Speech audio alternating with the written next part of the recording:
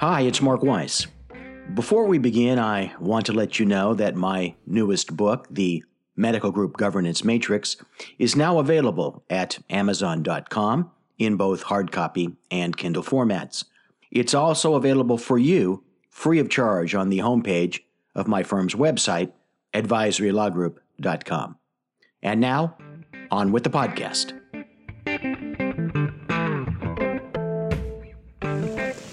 Look, I can't be sure that anyone on the medical staff at St. Mary's Medical Center in Long Beach, California, read my 2017 blog post, What You Need to Know About the Flea That Metaphorically Killed the Medical Center CEO, which is available on the website at advisorylawgroup.com and soon also to be available at weiss.pc.com.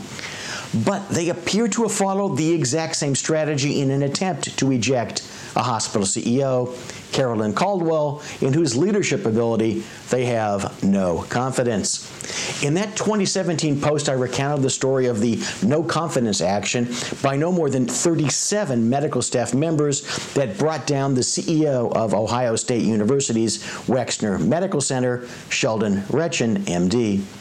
I analogize the action of the few handfuls of physicians to guerrilla warfare as described in the seminal work by Robert Tabor, The War of the Flea.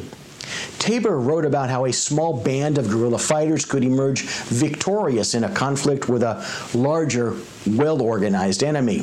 He wrote, analogically, the guerrilla fights the war of the flea, and his enemy suffers the dog's disadvantages. Too much to defend, too small, ubiquitous, and agile an enemy to come to grips with. In the Battle of Long Beach, the opening salvo was fired in February 2019 when the Medical Executive Committee sent a letter to all members of the medical staff that they were initiating a dispute resolution process with the medical center's administration, centering around what appears to have been their learning through the grapevine that St. Mary's was about to end very long-standing contractual relationships with the anesthesiology and radiology groups covering the facility.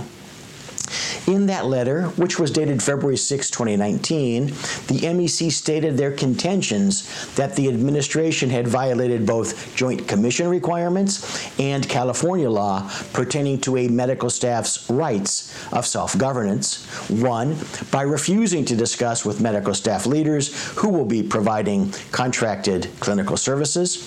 Two, by initiating steps to terminate existing clinical services contracts and to award alternative contracts in retaliation for medical staff leaders' advocacy for improved patient protection and peer review policies. And three, by taking steps to terminate contractual arrangements with the vice chief of staff so as to interfere with the medical staff's right to select its own leadership.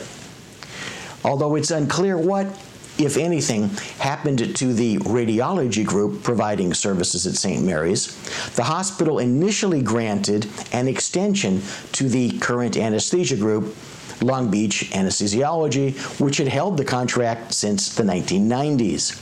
Then in mid-May 2019, the hospital announced that it would no longer deal with Long Beach Anesthesiology and that it was awarding the contract to Somnia Anesthesiology beginning September 1, 2019. The warm war then became hot, with the MEC calling a meeting of the full medical staff on May 21st, at which there were no votes in favor of CEO Carolyn Caldwell's leadership abilities. 58 physicians added their names to the no confidence letter delivered to the hospital, with others, according to the chief of staff, afraid to sign on publicly due to fear of retaliation from the administration. Common Spirit, the system that runs St. Mary's, has refused to cave in to what is essentially the medical staff's demand that Ms. Caldwell be terminated. It appears as if the anesthesia contract will indeed shift to Somnia. So what does this mean for your organization and for you personally? From the organizational perspective, as in a guerrilla war, Change within the organization, as well as within a domain in which the organization interacts, can occur as a result of agitation, even by a vocal minority. Just as no vote was required for a dictator like Castro to take over Cuba, no medical staff vote, no survey by Press Ganey, no long and drawn-out process among stakeholders is required to topple the status quo. What you think is permanent is only temporary. How temporary is the question?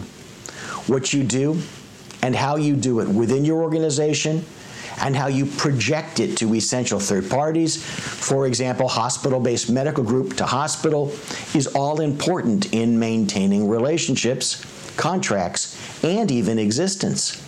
That's the flea collar. And just the same, from the perspective of the individual, the small, the outgroup, the flea, a steadfast, vocal, and somewhat intransigent minority can kill the dog. The large group can be made irrelevant. The hospital CEO can be forced out. The small organization can ingest the larger. Yes, the dog bites back. No win is guaranteed. In the Ohio State Dr. Retchin situation, just 3 letters signed by, at the most, 3% of the medical staff were able to unseat the king. Chalk up 1 for the flea. Many say that the world is a tough place. Maybe it is. Maybe it's not just dog eat dog. In Dr. Retchin's and Wexner's world, it's flea kills dog as well. In the St. Mary's situation, it appears as if 100% of the medical staff wants to unseat the Queen, but the administration pushed back and then refused to budge. Chalk up 1 for the dog, at least for now. But in reality, only time will tell. Unlike at a state-owned academic medical center with hundreds of employed physicians, at a community hospital like St. Mary's, the huge majority of the staff have the ability to refer their patients elsewhere. Ms. Caldwell may indeed remain queen, but perhaps as the queen of a ghost ship.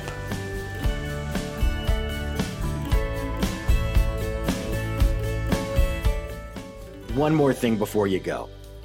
Make sure that you catch every episode of the Wisdom Applied podcast by subscribing online at www.advisorylawgroup.com. While you're there, don't forget to check out our other complimentary educational materials. They're all free, and they're there for your benefit, so take advantage of it.